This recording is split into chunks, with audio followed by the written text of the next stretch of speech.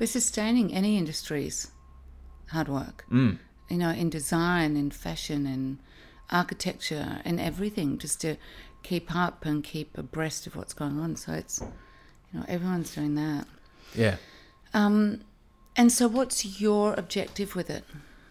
My objective with it is to inspire people to follow their hearts and follow their dreams and to create positive meaning in their life. But for you on a business level? On a business level? Yeah. I guess I would love to expand the show to... I don't know, this is a skill that I developed while I was doing Love Your Sister, which is this kind of interview, but it's more of a conversation than an interview. Yeah. And it's...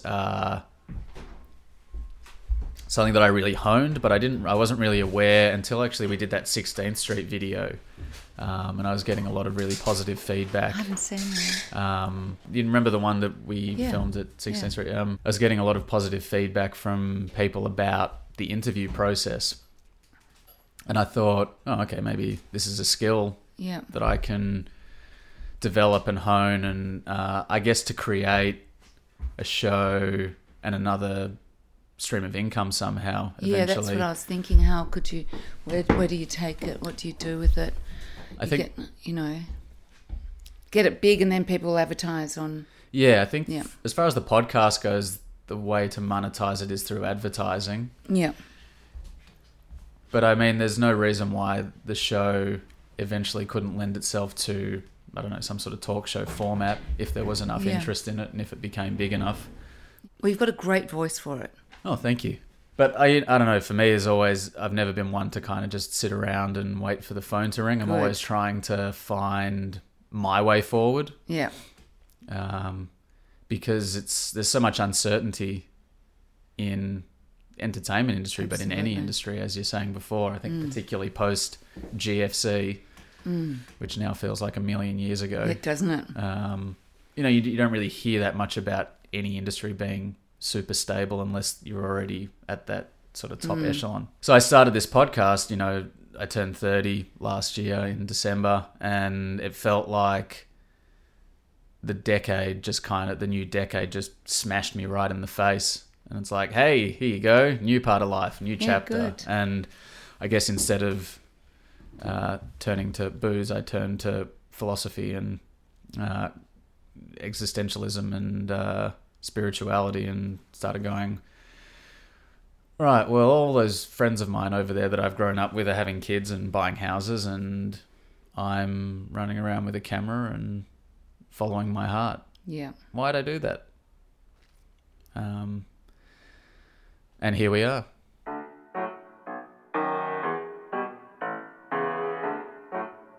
Hello, friends, and welcome to Coming Up Next. This week's guest you may know from pretty much everything that's been made in Australia. She's had a 30-plus year career that's spanned pop music, television, presenting, drama, theatre, motivational speaking. She's even made a meditation CD. I am a little bit nervous, but very excited and so grateful to be sitting across from this week's guest. Coming up next, Toddy Goldsmith. I hope you enjoy the ramble. So I'm joined today by Toddy Goldsmith on Coming Up Next. Thank you so much for jumping in the ramble room with me, Toddy. Ramble room. My brother even kind of made his bed for you. I know, it's good. I sat on it. Very comfy bed. Thanks, mate. And Toddy, you've had an incredible career, sustained over 31, 32 years. Let me think. I'm 52. I'm nearly 53. My first paid job, I was 19. So, yeah, geez, it's a while. That's quite a career. Years. Well, yeah, it doesn't sort of feel like that, though. It just feels like it's the process. Yeah. Well, this is something that I'm really learning and realizing, is that it's not about, you never arrive. You never arrive at a place. You're always in the process. You're always on the journey. And I think particularly in an industry like the entertainment industry, if you start investing in outcomes, you're probably likely to be disappointed. I think you have to have some sort of goal so you can aim for something, be at the stars, and then be present along the way. But if we don't have something to aim for, we can kind of flounder. But it doesn't mean you can't feel traction towards other things along the way. I'm really open to where I go, but I wanted to be a dancer. I was obsessed with dancing. When from 6 years old, I started making my dad drive me to dancing lessons, and I dreamt in dance. I did shows at home. I was just this little, I was very gymnastic as well. I was very fit, always have been. And then I dislocated my hip actually doing jumping splits, and that put a quick end to my dancing career. So I started going to St Martin's Youth Arts Centre, which is in South Yarra. And at that time, it was literally around the corner. We didn't have Google in those days. We heard about things. So I joined an acting school when I was 16, maybe 16 or 15. No, 16, yeah. And it just happened to be where Mark Trevorrow, who's Bob Down, Gina Riley, Kath and Kim, Tessa Humphries, Barry Humphries' daughter, Kim. There was a list of people that you'd still know now. Were all in that little school, and Wow. there was a play that was put on called When Lips Collide, A Portrait in Black, and it was about Art Buttrose, and it was put on at the Playbox Theatre. So it was a proper production, and that was my first real taste of acting or performing on a stage outside of dancing. And then I got a taste for it. I think it was probably in my DNA. My sister's a poet and a singer. My brother plays every instrument you can imagine, and a songwriter. And our mother was really musical and an actress. So I think there's something that's in your body, but you can get...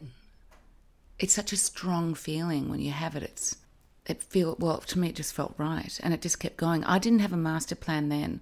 My master planning came later in life, where I suddenly just had goals. Mine just kind of happened, and I think that comes from just being open to what will be, which is very much my personality type as well. I'm just kind of very open, see what happens. I went from one acting class to another, and I did a class with a guy called John Gauchi, and he filmed the classes, and then you'd sit and watch it afterwards. I happened to do a script from Prisoner, because they give you the script. And he said, I think you've got something. And he showed it to his agent. And his agent said, I want to see her. And I went in there, and he sent me off to an audition to Grundy's or Crawford's. Was it Grundy's? I think Grundy's. And I got my first job doing Young Doctors. So it just happened by default. But even the Shantuzis, my singing career happened by default as well. Because as I said, my brother Brett's a muso, and we lived next door to each other. And he was always having his muso friends over jamming, and I had my sisters, girlfriends over singing, making up harmonies to songs just for fun. And my 24th birthday was happening. Our dad had a club called The Underground in Melbourne this is the 80s, late 80s. And Brett said, well, why don't you get the girls organised and I'll get the boys and we'll put on a show for your birthday. Why not? We've got the venue. So we did. And Dad booked us as a residency on Wednesday nights. And it took off. It just was packed. And then a guy called David Courtney, who wrote Long Tall Glasses with Leo Sayer and produced him, was in town, heard about this band called the Shantuzis, came along to see us, said you should do this song called Witch Queen of New Orleans. Brad Robinson, who was a keyboard player in Australian Crawl, was managing us at the time. We put it to Brad. Brad took it to Michael Gudinski at Mushroom Records. Michael said, let's do it. And then the Shantuzis kind of turned into, from a fun night, into a recording band. And so it was just, I think that kind of, keep putting yourself out there, keep doing, don't overthink it. Just be available, have fun. The thing, if I could do it all again, it would hone my craft. I didn't have that understanding then. I went from lesson to lesson, And I even went over to the States for a while. I went to the Beverly Hills Playhouse and studied there through my pregnancy when I had a break from the Shantuzis. And I started understanding more and more about acting, but I just kept getting hired. And I went along with it. I just went along with everything. And then I kind of took a career turn. I got offered to do breakfast radio to fill in for Lavinia Nixon. She was having a break, I think. I think it was her. So I filled in and they offered me the job. And so I did breakfast radio. The money was outrageously good. And I couldn't say no. And then... On the old Double TFM. On Double TFM, yeah. And I had a ball and I learned a lot of skills there. And one of them is, which really helps me financially now, which is I do a lot of MC work. And it's being really succinct and listening. Because in breakfast radio, it's very, very fast. And you have to... If you want to tell a story, you need to know where you want to come in and how you want to get out, and a couple of points in between, so you don't scramble. And there's a lot of honing skills when you do really fast radio and relating to people. So in radio, I really learned every time you speak on any forum, in radio especially, you're talking to one person because there's only one person listening to you. You're not talking to masses. It's not all of you out there. It's one person. And that really helped me in my MC work. And creates an intimacy. Yeah, and it's really what you're doing. You're talking to one person. So then I got offered to host a TV show called Sex Life. And the structure of it, that was a sort of magazine-style show to educate people on everything to do with our sexuality, being human. So it was from things that were kinky to midlife crisis for men to women in prison and sexuality to circumcision to losing your virginity. It was everything. So my grandmother, who was pretty straight, she was South African born, very, Turak kind of chick, and really straight, very manicured. And she said to me, you will give it credibility, and I know that you'll do it with style. So I still didn't know if I wanted to do it. And I said to my agent, okay, just say Double or Nothing, because that'll do it. That'll clean this up. And they said, okay, Double. So there I was. This stage, I'm a single mum, earning amazing money again. And it was like I wanted, I could put my daughter in private school and buy a house and do all this stuff that, wasn't going to happen any other way. And that became quite comfortable. And after that, my profile was very big at the time, especially from hosting Sex Life. And I got offered Grease, the musical arena spectacular, for no other reason than I was really popular. I didn't even audition for it. But they didn't give me a great role. They created a role for me and I got bored.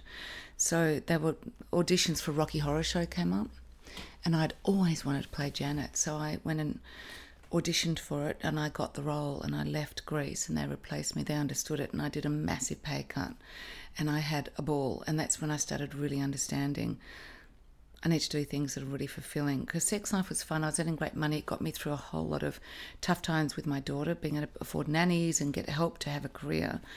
But it wasn't a rich feeling for me. And as I got older, I started looking at ways that would make me feel stimulated. So, and that's really what I've done since Layla turned 18, which was 4 years ago. I was doing, guesting in jobs. I ended up having chronic fatigue for 5 years. I didn't work at all for 5 years because I got so sick, and that's a whole nother story. But when was that? That was, when I was doing Rocky, I actually got Giardia. Sydney had a water breakout, and I was boiling all the water and, doing everything that they said to do. But one of those little bugs got into my already very compromised system because I realised afterwards I'd had... glandular when I was doing radio. I just thought I was tired because I was tag teaming a nanny at 4:30 in the morning. But I was a little more tired than that. But I'm one of those, I give 110% kind of people and didn't listen to my body well enough. So I ended up really, it was kind of ironic that I got an illness that put me in bed so I couldn't escape the things I had to learn about myself. I had to face a lot of stuff. So I did. And I went in boots and all and came out of chronic fatigue much more connected to myself and wiser and It's funny and how more you- compassionate too, you know, for sick people. You don't know what it's like to be sick until you're really sick. So when Dad got cancer, I could be with him. I could be in silence with him.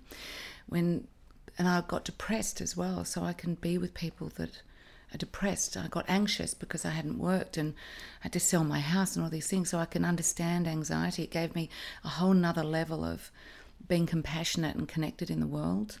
So things I don't regret at all. And this is how we grow. When we crash and burn is normally when we get our greatest growth. Shame, it has to be that way. But, you know, I beg for people not to have to spin out of control to find their way to home, and home is being present and being with yourself. It's funny, it's on a physical level as well as an emotional level. You know, when you go and work out, you got to break and tear the muscle to grow it and to strengthen it. True. And it's the same with your emotions. You know, you got to, you know, there's something I've been learning and going through a lot is this idea that your heart just continues to break and break until it can't break anymore, and it just stays open. And you stay open to life and to love and to everything that, and compassion and kindness. I think part of that heartbreaking thing is starting to understand what ego is, because we can be heartbroken because we've been abandoned and our stuff comes up, whatever it is for us, and that we've been left. And once we recognise when our ego is in place, our pain body, if you've read Eckhart Tolle, which I think is the best description of it. Oh, yes. I think that's when we can really start to understand what pain is. And I might be heartbroken again. Who knows? I have been, absolutely. But I'm open to that. I'd rather be heartbroken than shut off. Yeah. So, and I'm open to loving. I'm more careful now, and I see signs now that my ego mightn't have wanted me to see, but I do see signs now. So that's made me grow up emotionally. But also our body will react to our emotions. And if you don't deal with your shit, your body will tell you the story. Yep. So, and you'll feel it. That's what emotions are. Well, your body speaks to you, and it's pretty... How's that beeping? Is that... It's just a car. It's life. It's white noise. Yeah, white noise. Yeah. In meditation, I always, the minute I sit down ready to do a meditation is, you know, sit in it, listen to all the sounds that are going on, allow them to be white noise before I go into my breath. So it's just part of where we are, who we are right this minute. Yeah. So It's very true. It's funny when for me, when I've really started investigating and looking at the difference between ego, pain body, story, and pure consciousness and awareness and love, and then also the polar side of that of fear, and how much of life can be governed by stories and ego and fear. And then when you step outside of that and you really do drop into presence and drop into being, how all of those voices suddenly sort of disappear, all of that meaning suddenly disappears, and it's really, what do I want in this moment, and what's the best way for me to achieve that? well, I think, I mean, I don't even remember where I read it, but many years ago, someone had in a book, fear, false evidence appearing real. Yeah. And that was a really, really good lesson for me, because it is false evidence Probably mammoth. appearing real. And I think we're human and we can't be perfect, and we're not. No. You know, I'm not going to say I'm not going to get scared again. I'm not going to say that I'm not going to judge again, but I'm aware when I judge, and I will take myself out of that judgment and work out where that's come from. I'm not saying I'm not going to be afraid again, but I'll sit in it and work out what that fear is. So that awareness keeps you as authentic with yourself as you can be. But I'm no guru. I'm not living in the Himalayas in a hill where I can just sit there and meditate and be. I'm in the real world. But meditation for me is my greatest ally, because it makes, the world will keep going. There'll still be things and people that will attack you. That just doesn't change. But it's how we respond to them. And for me, meditation makes ripples out of waves. And then life feels very manageable. I would agree with that. And when I do get into a good practice of meditation, everything just feels, much more manageable and much more loving. And happy. Happy, joyful. Yeah. And learning the discernment as well between, the joy doesn't necessarily mean happy. Like, you can find joy in pain and in lessons and in stuff like that as well. Yeah, and it's sitting in it. It's actually sitting in it and feeling where it's come from, because we've all got stuff.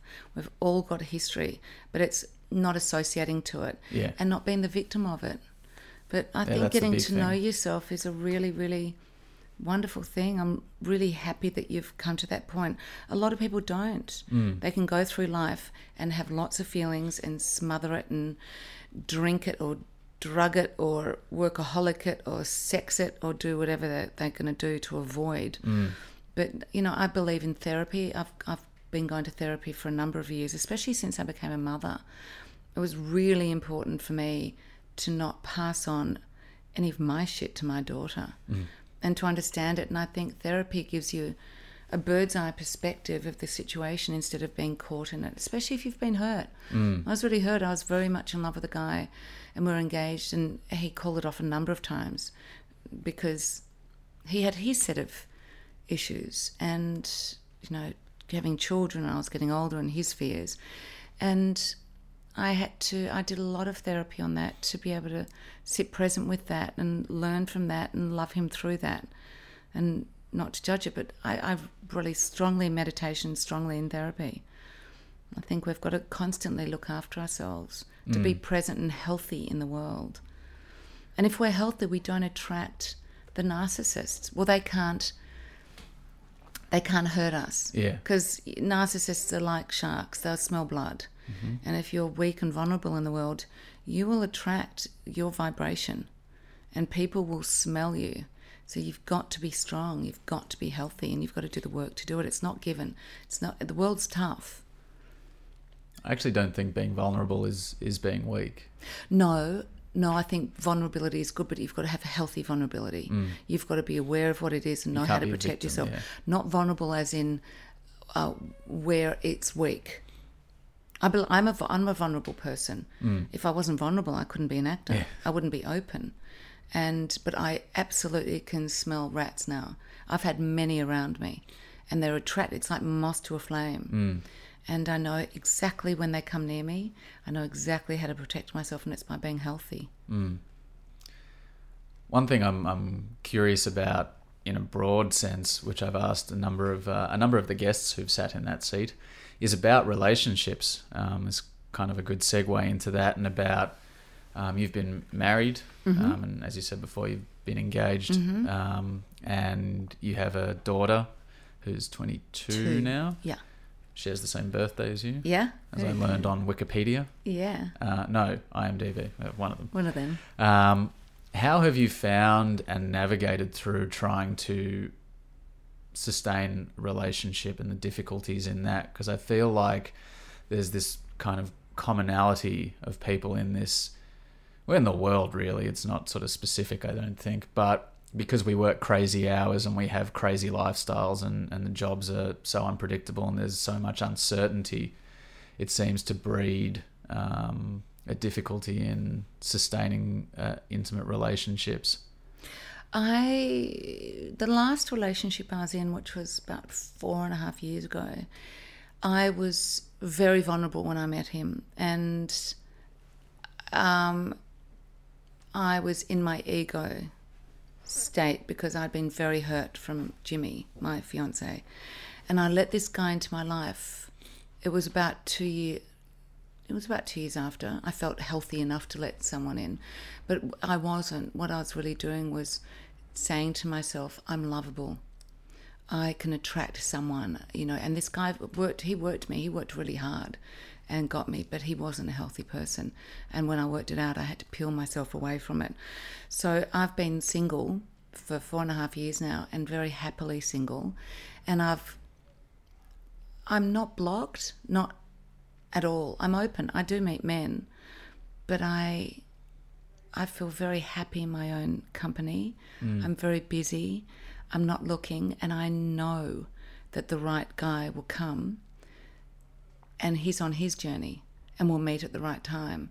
But I did so much work on myself about knowing that I'm enough for my own, and I don't need someone else to complete me. But I welcome it. When it comes, it will come, and it'll be beautiful and easy. But I'm through feeling that I needed to prove to myself that I was lovable. I learned that I was, and I didn't need anyone. I can relate very So it strongly is to that. difficult, but it won't be difficult when it's the right person. Yeah. And they'll be completing themselves. So when, you know, I did go out with a guy once who, ironically, he was a manager of bands. Like, he was so in my industry. And I was asked to do, of all shows, it was Secret Life of Us that, you know, Sam was in, Johnson. And I had to do it wasn't a love scene, it was a sex scene. But I was in bra and undies, and it was up against a wall, and it was quite erotic. And he threw an absolute tantrum and told me I couldn't do it. And I went, no, end of relationship. I'm not going to have somebody throw their insecurity at me. So if you're with the wrong person, it can be trouble. But the right person, that's not going to be a problem, because they'll be evolved enough and they'll trust the relationship. So if someone makes it difficult for you, they're not the right person. Yeah. Do you feel like there's this... this sounds a bit esoteric. Do you feel like there's a sort of collective evolution that's happening at the moment in terms of people's understanding, and I guess even in a broader sense, you see a lot of people eating better these days and doing practices like yoga, meditation, qigong, tai chi? Look, I think it's fad. I see a lot of people that are doing these things, but they're not walking the talk. I think it's really good when people eat healthy food. Especially after having chronic fatigue, I'm a Nazi about the food I put in my body. Every single calorie and ounce of nutrition counts. But I do see a lot of fads going on, and I think it can be quite ego-based as well. I think people are more open to spirituality. I think they've got to stop talking about it and do it, because I don't think it's anything to show off about, because there you're right back in ego again. And I don't get caught up It's in a trap. Yeah, well, it's coming in the back door, you know. Yeah. I don't get caught up in conversations. I hear people arguing about religion and spirituality, and that's not a spiritual being. That's sitting in judgment, and it's this them and us mentality, which a lot of religions have. My dad's Jewish, my mum's not. I'm not a religious person. I have respect for tradition. I'm interested in it. But I find it ironic when people sit in judgment of other people's choices, because that is so out of being godly, you know? Yeah. Jimmy's mother couldn't stand the sight of me. She was a God-fearing Catholic, and her pressure on us was all about from her religion and me being Jewish, and that I wasn't good enough for her son. So there you go. How can you go to church and then judge somebody else's, you know, place where they come from? So, you know, I think a lot of people like to think of themselves as spiritual, but, you know, when they stop talking about it and just do it, is when I think that they've found a place of authenticity and truth. Is that, do you think that's like a core value for you that you hold really strongly, is about authenticity and integrity? And... 100%. And with my child, I hope I lead by example. And I'm the first one that if I've ever hurt anyone, and I know that it hasn't come from intention, but I will work out, I will talk to them and fix it. I honor my honesty, but you know what, it's a funny one, because we can't be outwardly honest to everyone, or we'll hurt people's feelings and we'll create dramas. So I think with the people that are around us, we have to be kind as well. And being honest, it's not our place to always be really honest, because my interpretation of someone's behaviour, if they're upsetting me, mightn't be their truth. If someone's mentally unstable, and we all work with people who are mentally unstable, it happens. There's a lot of narcissists out there, and people with personality disorders and chemical imbalances because of drug taking or alcohol abuse or whatever it is. We have to deal with them in the world, and being honest with people like that isn't always healthy. So I think it's a place of really balancing and managing where it's good to be really honest and where it's good to keep things to yourself. But as long as you come from a place of authenticity and purity, and just buffer yourself from people that are toxic for you, because we're not all good for each other. It's creating boundaries. Yeah, I think that's really important. And that I get back to being healthy in the world. If you're healthy, you can't be penetrated by people that are toxic. They just pass right through you. Yeah, so that whole thing about being almighty and godlike, I'm not. I don't think any of us can be, because the truth is we will find people that will try and use us and hurt us for whatever reason, especially if you're in the public eye. And it's about recognising it and being elegant about it and backing away, recognising it and not creating dramas. I am a drama-free zone. Was it Coco Chanel that said elegance is being as beautiful on the inside as you are on the outside? Yeah.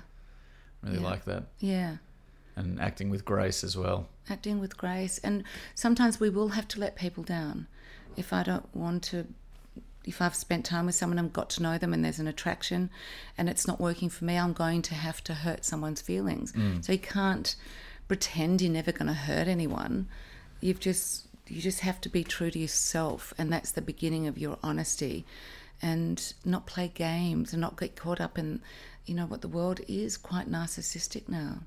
And I think social media has really, really done a lot of damage with that. And I see all these young girls and guys pouting and selfieing themselves and getting caught up in a world that's really not good for them. It's not their fault. They're not being taught that they're beautiful from the inside. They're putting up a photo and everyone's going, oh my God, you look so divine. It's not, or they're ripping them to shreds. It's really tough out there. Really tough. If I didn't have to be on social media, I wouldn't be. I'd have a very close Facebook thing with my family and close friends just to keep in touch, because I think it's fantastic.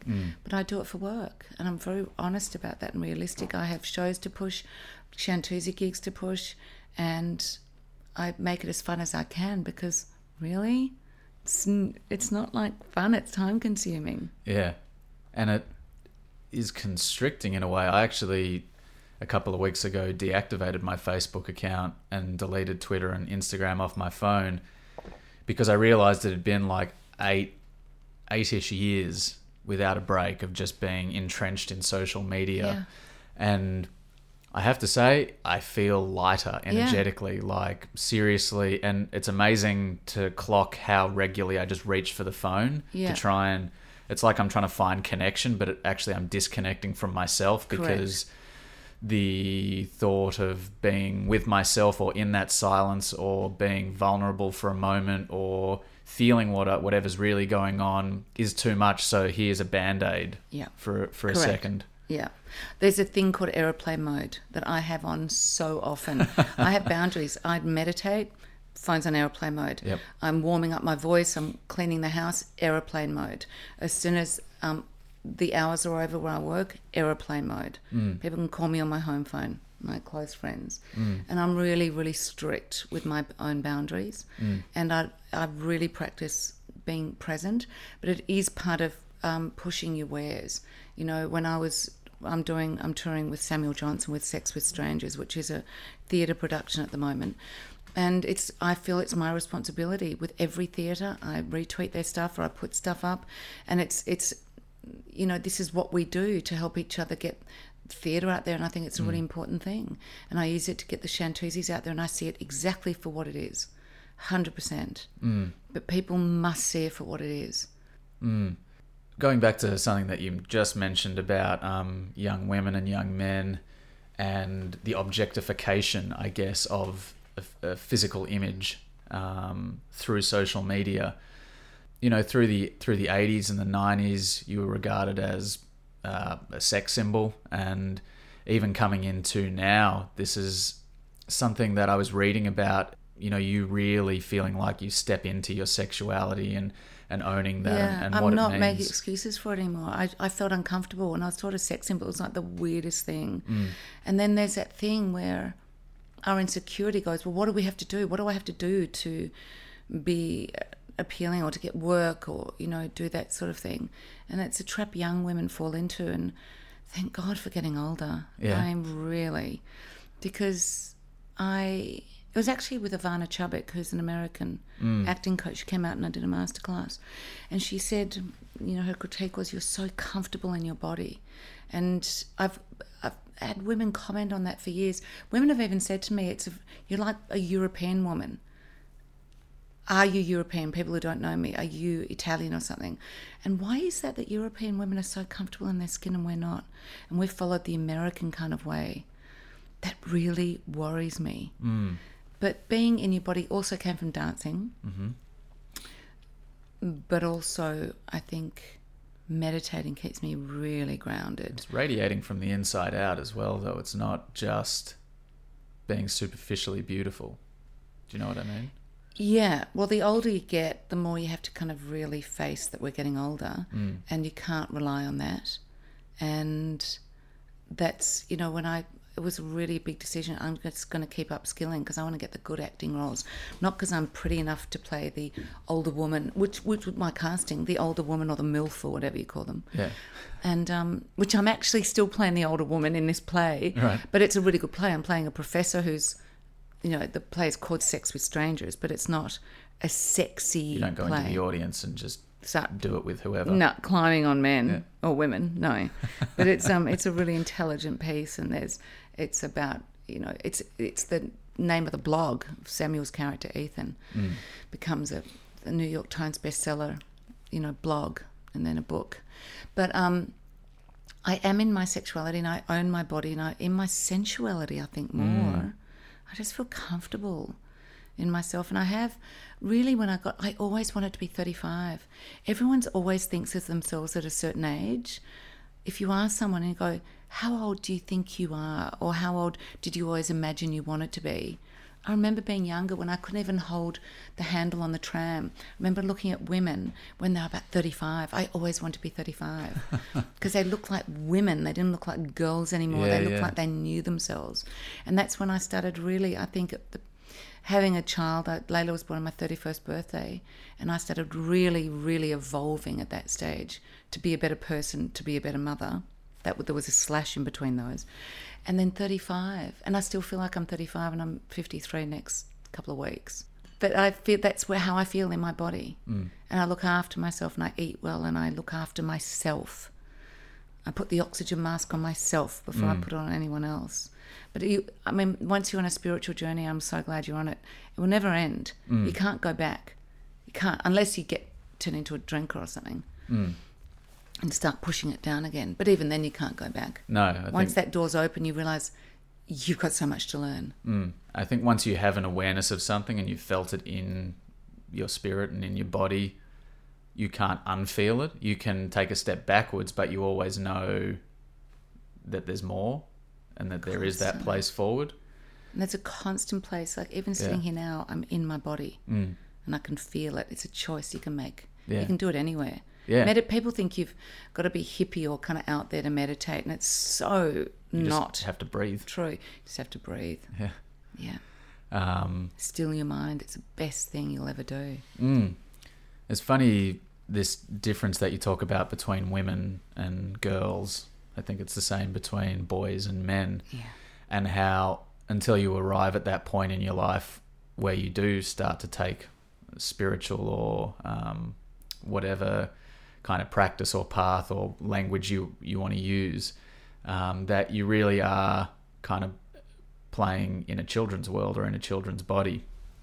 And this idea of, you know, really stepping into your goddess or your warrior or whatever it is, and how important that is to take further steps in evolution. I'm not really sure where I'm going with this tangent. No, go. It's good. Just kind of rambling. Well, but we do keep changing our archetype as we Yeah. grow. We keep stepping into another part of ourselves because we are so many things. You know, we've got all these different ages. We've got our emotional intelligence, our academic intelligence, our spiritual intelligence, our, you know, this keeps going on. So we're not one thing at one time. And at different times we'll keep growing and keeping interested in the world. Like even just me with my acting, studying, I'm constantly learning stuff. I'm reading more plays. I'm reading about writers. So I'm not just evolving spiritually, I'm evolving artistically, creatively, intellectually. I love documentaries. I love, you know, the human condition. You know, Yeah. we will never, if we can stop learning if we choose to. When people say they're going to retire, I nearly vomit for them. No, I couldn't stand that idea of going, this is my retirement day. I'm never going to stop until they drag me off that stage screaming. I'll never stop being interested in the world, in life, in feeling, in being alive. I think there's something very admirable in that attitude, and particularly for someone who had such a storied career for, I guess it must have been about 25 years, and then you go, oh, there's a whole lot of stuff I don't know about this. I'm going to go and take a masterclass with this amazing US acting coach, and you go back to school and you go back to learning and you actually develop the technique and you refine and you refine. I didn't know I'd be such a good student. I can't thank Kim Courageous and Jamie enough for bringing that school, that way of educating yourselves to Australia, because we just didn't have it. It was like you do your 3 years at NIDA or RADA or whatever you're doing, and then you're done, and you can go off and do the odd course, but they've brought the whole philosophy, philosophy here, and they ignited in me something that I didn't realise was so huge. And my thirst for knowledge is just profound. It's never ending. Yeah. And every night, you know, Sam and I get up and do this show, and every night it's new. And I feel blessed to have this script. I wouldn't have this script if Lucy Freeman hadn't seen me in a Larry Moss masterclass. I wouldn't have this role. So that was me putting myself out there in front of all of my peers, 500 of my peers, and throwing myself out in front of one of the best teachers in the world to get to my next place. So, and I have a saying that I say to myself, the universe rewards action. So it's like what you're doing with this podcast. You just keep doing, don't wait. Just keep, and the right thing will happen. And dream. I dreamt, especially with doing these amazing acting classes that I do at 16th Street, I've always got the best scripts in the world in my hands. And I remember walking around the lake going, please, please bring something in a real job of this caliber. Because, you know, I get Neighbours and I get this and I get a guest role in that. Please, God, bring me a fantastic script. And I got one. So I brought it in. With my actions, which was doing the class, and my prayers, my creating my reality, my vibrational level.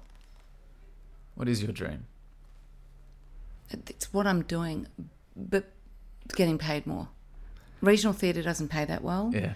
And I feel honoured to have this script in my hands, so I want to do exactly what I'm doing and keep doing it and get paid better for it. Getting to higher levels. Correct, yeah. But working with Sam has been incredible because he's we come from such different places as actors. I'm very process driven and very open emotionally, and he's very spontaneous. He comes to it from such a different, and then we meet in the middle, and every night we're just so deeply connected, and we do something different, and we're alive and listening and there with each other. So the show's different, and it's so rewarding. It fills me. You're talking about praying before or inviting in what you want. I always think that praying is just another word for meditation, really. Well, not for me. I think meditation is going to silence, and then once you're in that silence and feel connected, then visualizing or asking to have your needs met. Do you believe in a God or something, a higher power? Yeah, there's something out there. I don't know the word for it. But I can feel something that's so much bigger than me, so much bigger than us, so powerful and beautiful. And it's interesting, I've got a girlfriend that she comes from a more Catholic background. She believes in the devil. Right. And that there's dark. And obviously that's her choice. I don't have a sense of that. I don't feel that there's black holes and darkness and evil. I feel that there's sick people that can create bad things, minds that can get polluted by chemical imbalances and personality disorders, and they do bad things. But I think, personally, I don't feel a sense of evil around me. I feel a very, very massive sense of power, intelligence, love. I heard an interesting theory from someone that God and the devil is consciousness and ego. Yeah, I like that a lot.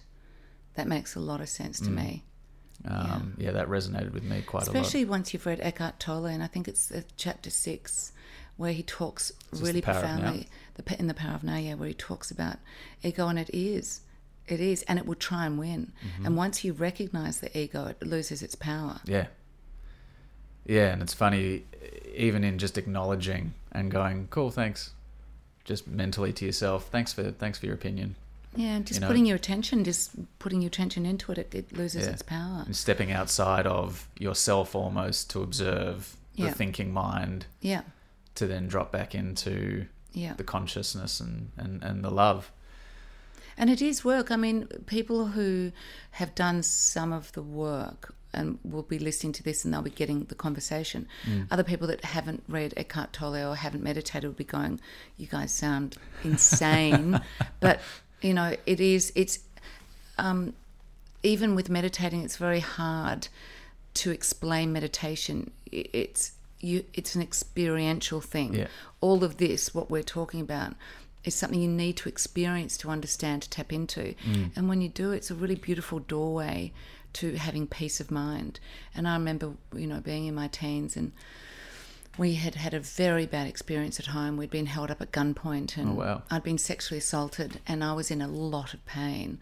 And I prayed. I used to sit in the window and look up to the sky and pray for peace, because I didn't have it. And then I worked out how to find it. And when the student's ready, the teacher will come. Somewhere, somehow, someone will tell you the right book to read, or you'll meet someone that would take you and say, I've got a great meditation teacher, or it will always come to you when you're ready. I remember a friend of mine, very good friend of mine, who now lives in Israel, said to me at one point, I must have been going through some heartache or something, said, you should read this book by Neil Donald Walsh called Conversations with God. Yep. And at the time I was like, it sounds like stupid, wanky, new agey, hippie shit, and didn't believe in God or anything like that, and it didn't resonate with me. And then I can't even remember how it happened, but a number of months later I was just compelled to go and find this book. Yeah. And he'd planted the seed then, and a few months later you were ready. I was ready, and I went to that book, and that was the first.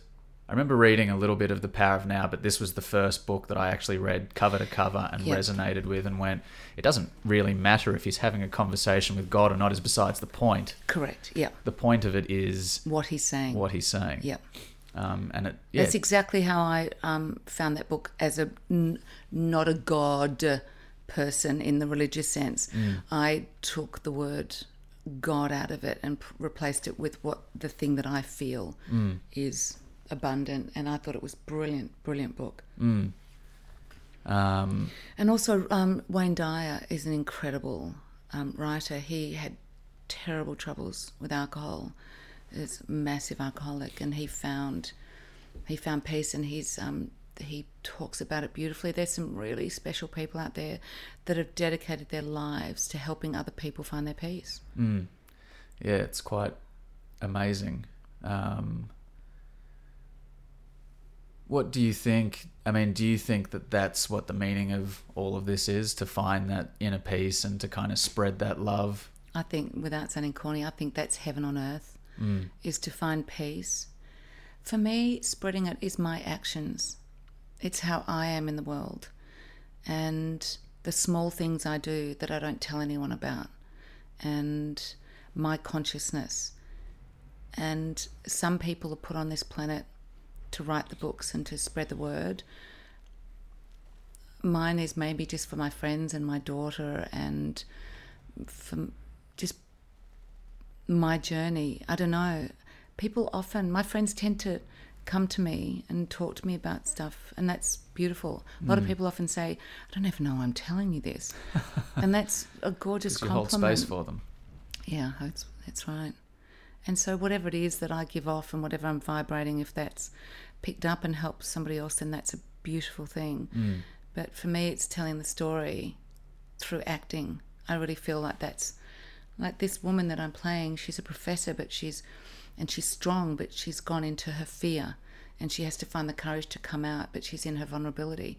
And if I can use the pain that I've had to make someone else not feel alone, because we always feel alone when we're in pain, and when we see characters in plays or television or movies, we go, I'm not alone. I'm actually, other people go through this. And being able to be part of that process, I feel really honoured. Do you remember the first time that you entertained someone, perhaps in your family or a friend or something, when you were a young kid and you got that feedback? This is something I love asking everyone who comes in, because I feel like there's something so profound in that moment, that first time you get that buzz. Well, my eldest sister and I always put on shows. Fiona wrote the lyrics and we did shows for Dad all the time. And then Brett and I had a band called Brett and the Bears, and we'd put it out on the balcony and I'd slam drums and he'd play guitar with a big PA and just annoy the whole street. But I think for me what it turned into was a place that I felt loved. I'd had a pretty erratic upbringing, and my mother left when I was 2.5. I don't remember her. I met her when I was 18 and then got to know her more. And then I was actually with her. She died 2 years ago, and I spent 3.5 weeks with her in LA, nursing her through her passing, and had a very beautiful closing. But I think I needed desperately to be loved and have a family, and the theatre and television shows felt like a family to me. And coming from a really chaotic life, it gave me boundaries and having to turn up and leave at a certain time. Like, we were living in the tops of pubs and restaurants, and Dad was marrying all these different women and having kids everywhere, and it was chaos.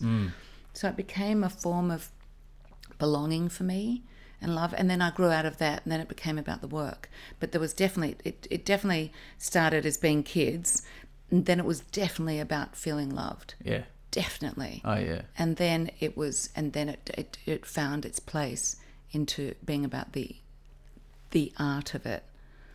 And feeling a need for connection, a deep, deep need for connection. You said, talking before about having a very artistic and musical family. Your aunt is Olivia Newton-John. Do you feel as though she sort of influenced your path in this way? She might have subconsciously. I don't know. I was doing it before. Her fame that I remember was Grease. And I'd already done my dancing classes since I was 6 and already joined St Martin's Youth Arts Centre. So it was already in me before she started doing it. But what Olivia's given me is she's the most unaffected, normal, beautiful, spiritual, humble, yummy, delicious woman. And I guess she led and still does lead by example. And she's been more like a mother to me than my mother was. So I think it was already in me. Definitely was in me. Do you feel, in that sense, then, a lot of this sort of artistry is a nature thing as opposed to a nurture thing? It's something that you feel compelled towards as opposed to something that you learn? I think compelled, yeah. I think it's in you, and then you either honour it or you don't and stay frustrated, because there's a lot of people out there that don't honour it. Certainly is. Especially if they're afraid of not earning money regularly, which we don't. Or stepping into their greatness. Or stepping into their greatness and fear of that, you're right. So I think a lot of people don't honour their truth. And we're not all meant to be artists, we're not all meant to be academics, we are what we are. But they say that the average person has 3 career changes in their life. So I think there's always time to find who you are. And it's interesting, when I was studying with 16th Street, I'm like one of the oldest people there. And it's great when I see other people that are older studying. And I feel pretty cool that I'm the oldest. Yeah. So I'm never going to give up, ever. Our dad did a class there, and he, like, what was he? Would have been 56 or 57, and he'd never done an acting class in his life, never done a play, never done anything. And he just, I think a lot of people throughout his life, because he's quite a boisterous and extroverted person, he'd get a lot of comments like, you should be an actor, that sort of thing. And I think I'd been at 16th Street for a year or 2, and he went to an Ivana Chubbuck masterclass, and Kim invited him to come and do a class, just a weekly class, and he went and studied Strasbourg for a year or 2. How'd he go with it? He loved it.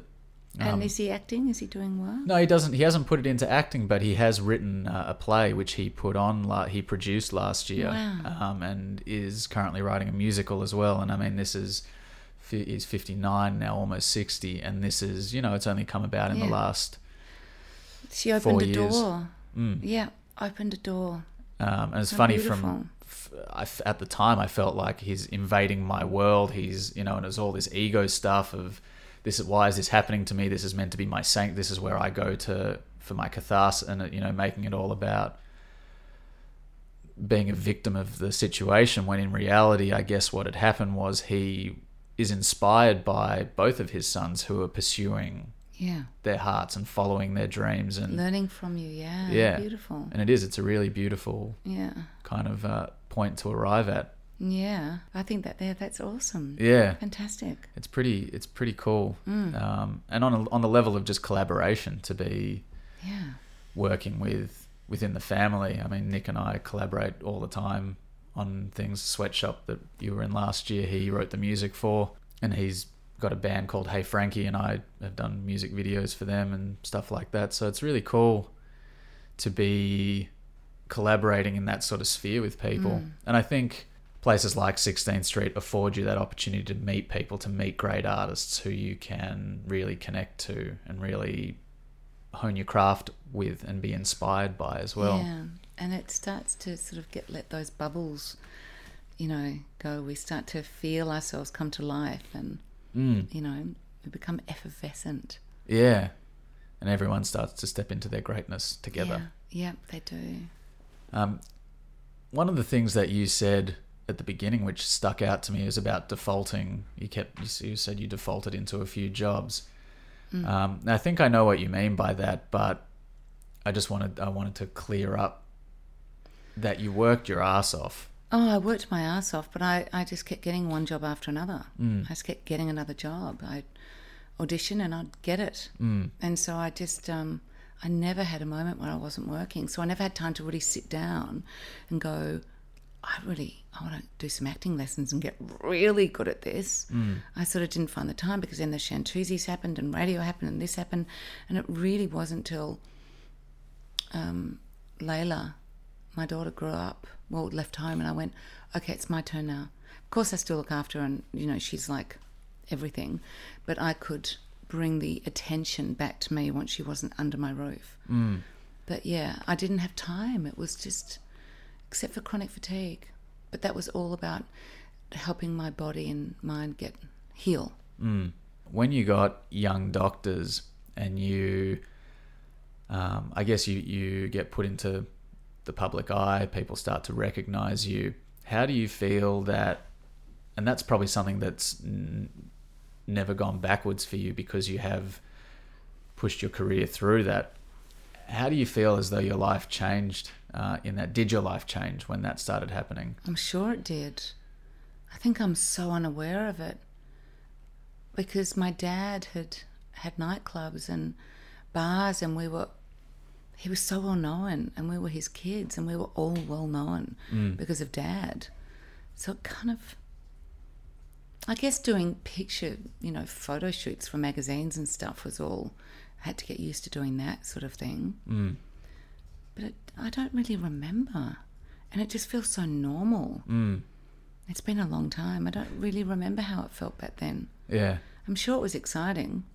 I remember when I got Young Doctors, it was in Sydney, and I flew up there and I caught the train into work every day and walking on a set and doing all that sort of... I remember being terribly nervous. And if I'd had more skill, I mightn't have been as nervous. If I'd been trained up more, and I'd done bits and pieces, but not to the level I know now. I'm just so happy that younger people can be better actors in our country now because they have the facilities and the layers that these techniques go to. They weren't even discussed then, unless you went to the States and whatever. So, have you ever thought about pursuing a career over there? I didn't once I had a kid, and I was so busy here, and then having Layla and not wanting to travel. Now I would. And I think there might even be a gap for older women who don't give up, who have got experience, who can, turn into, go to the American market and have got miles under their feet. And I've got an American accent now because I've learned it for this play. Oh, awesome. So, now it's like there's nothing stopping me. I want to see what happens after this. I don't want to go too soon after doing a big production like this, see what happens. But it's definitely on my radar. And I guess being so multifaceted has afforded you a really broad career here as well, doing acting, but as well singing, dancing, presenting, emceeing, radio. As I reading that you actually did release a meditation CD and you're a celebrant as well. Yeah. Well, you've got to make money because there's not enough work. I could not survive alone on the Shantuzis. I could not survive alone on acting. I could not survive alone on MC work. And I don't want to survive alone on being a celebrant because it's a joy for me. I don't want it to be a job.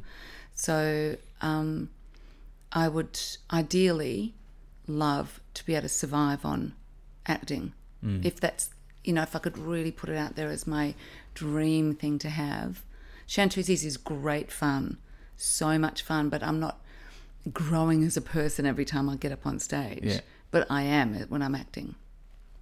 But you guys definitely know how to kick it. We do. Yeah. Yeah, we love it. I love it. I'm in love with the girls. Yeah. I'm in love with the music. I have a ball. It's a party.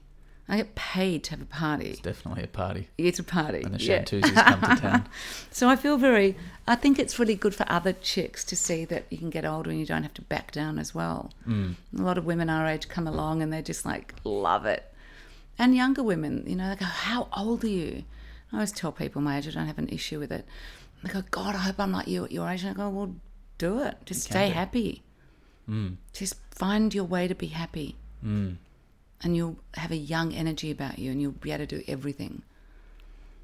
That seems like a really beautiful place to round things out. Yay. I'd like to thank you a lot for coming and talking about all this stuff with me. I know it's deeply personal, but I really love it. It's important to talk about personal stuff, I think, for other people to not feel like they're floating alone. One last question, which I ask everyone at the end of the show. Yep. What makes you silly? The last thing that was really silly, where I had a belly laugh, was we're doing Sex with Strangers in Tallarook and they didn't have dressing rooms, so they put Sam in the men's toilets and me in the girls' toilets. It was so small and freezing cold. I had blankets all over me. Had my makeup down on the floor, a chair in front of the mirror, my clothes hanging on with the toilet door open, and they brought me my dinner sitting in a loo. And I got Jill, who is the set designer and stage manager. I said, you've got to take a photo of this. So she took a photo of me with food on my lap in a toilet. And so I asked the producer if I could put it on social media and go dinner and a show, but she wouldn't let me because it looked like a really shabby production. Dinner and a show, that got my sense of humour. So I love to laugh. Yeah. I love quirky. Laughter is definitely the best medicine. Love a good cack. Our grandfather actually says the 11th commandment is thou shalt laugh, especially at thyself. Yeah, absolutely. Yeah. Absolutely. Cool. Thank you so much, Toddy. Pleasure, Alistair.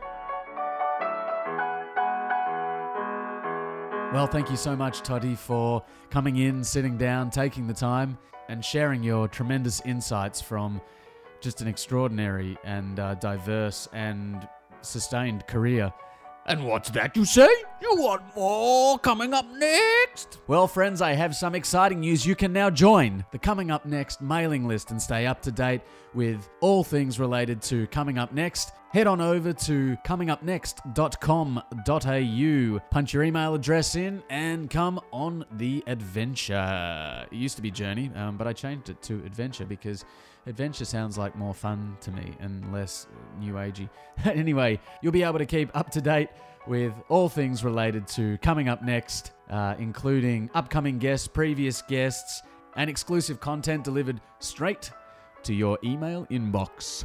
And stick around, friends, because next week's guest is a man who has been around the music industry for a long time. He was a massive part of my childhood. You may know him from shows such as Recovery, Pepsi Live, and Video Hits. You may also, in fact, know him as the winner of the only Celebrity Big Brother Australia. He now is a host on Nova Radio. Coming up next, Dylan Lewis. Have a magnificent week, friends. Yeah, it was a pretty bad Christopher Walken.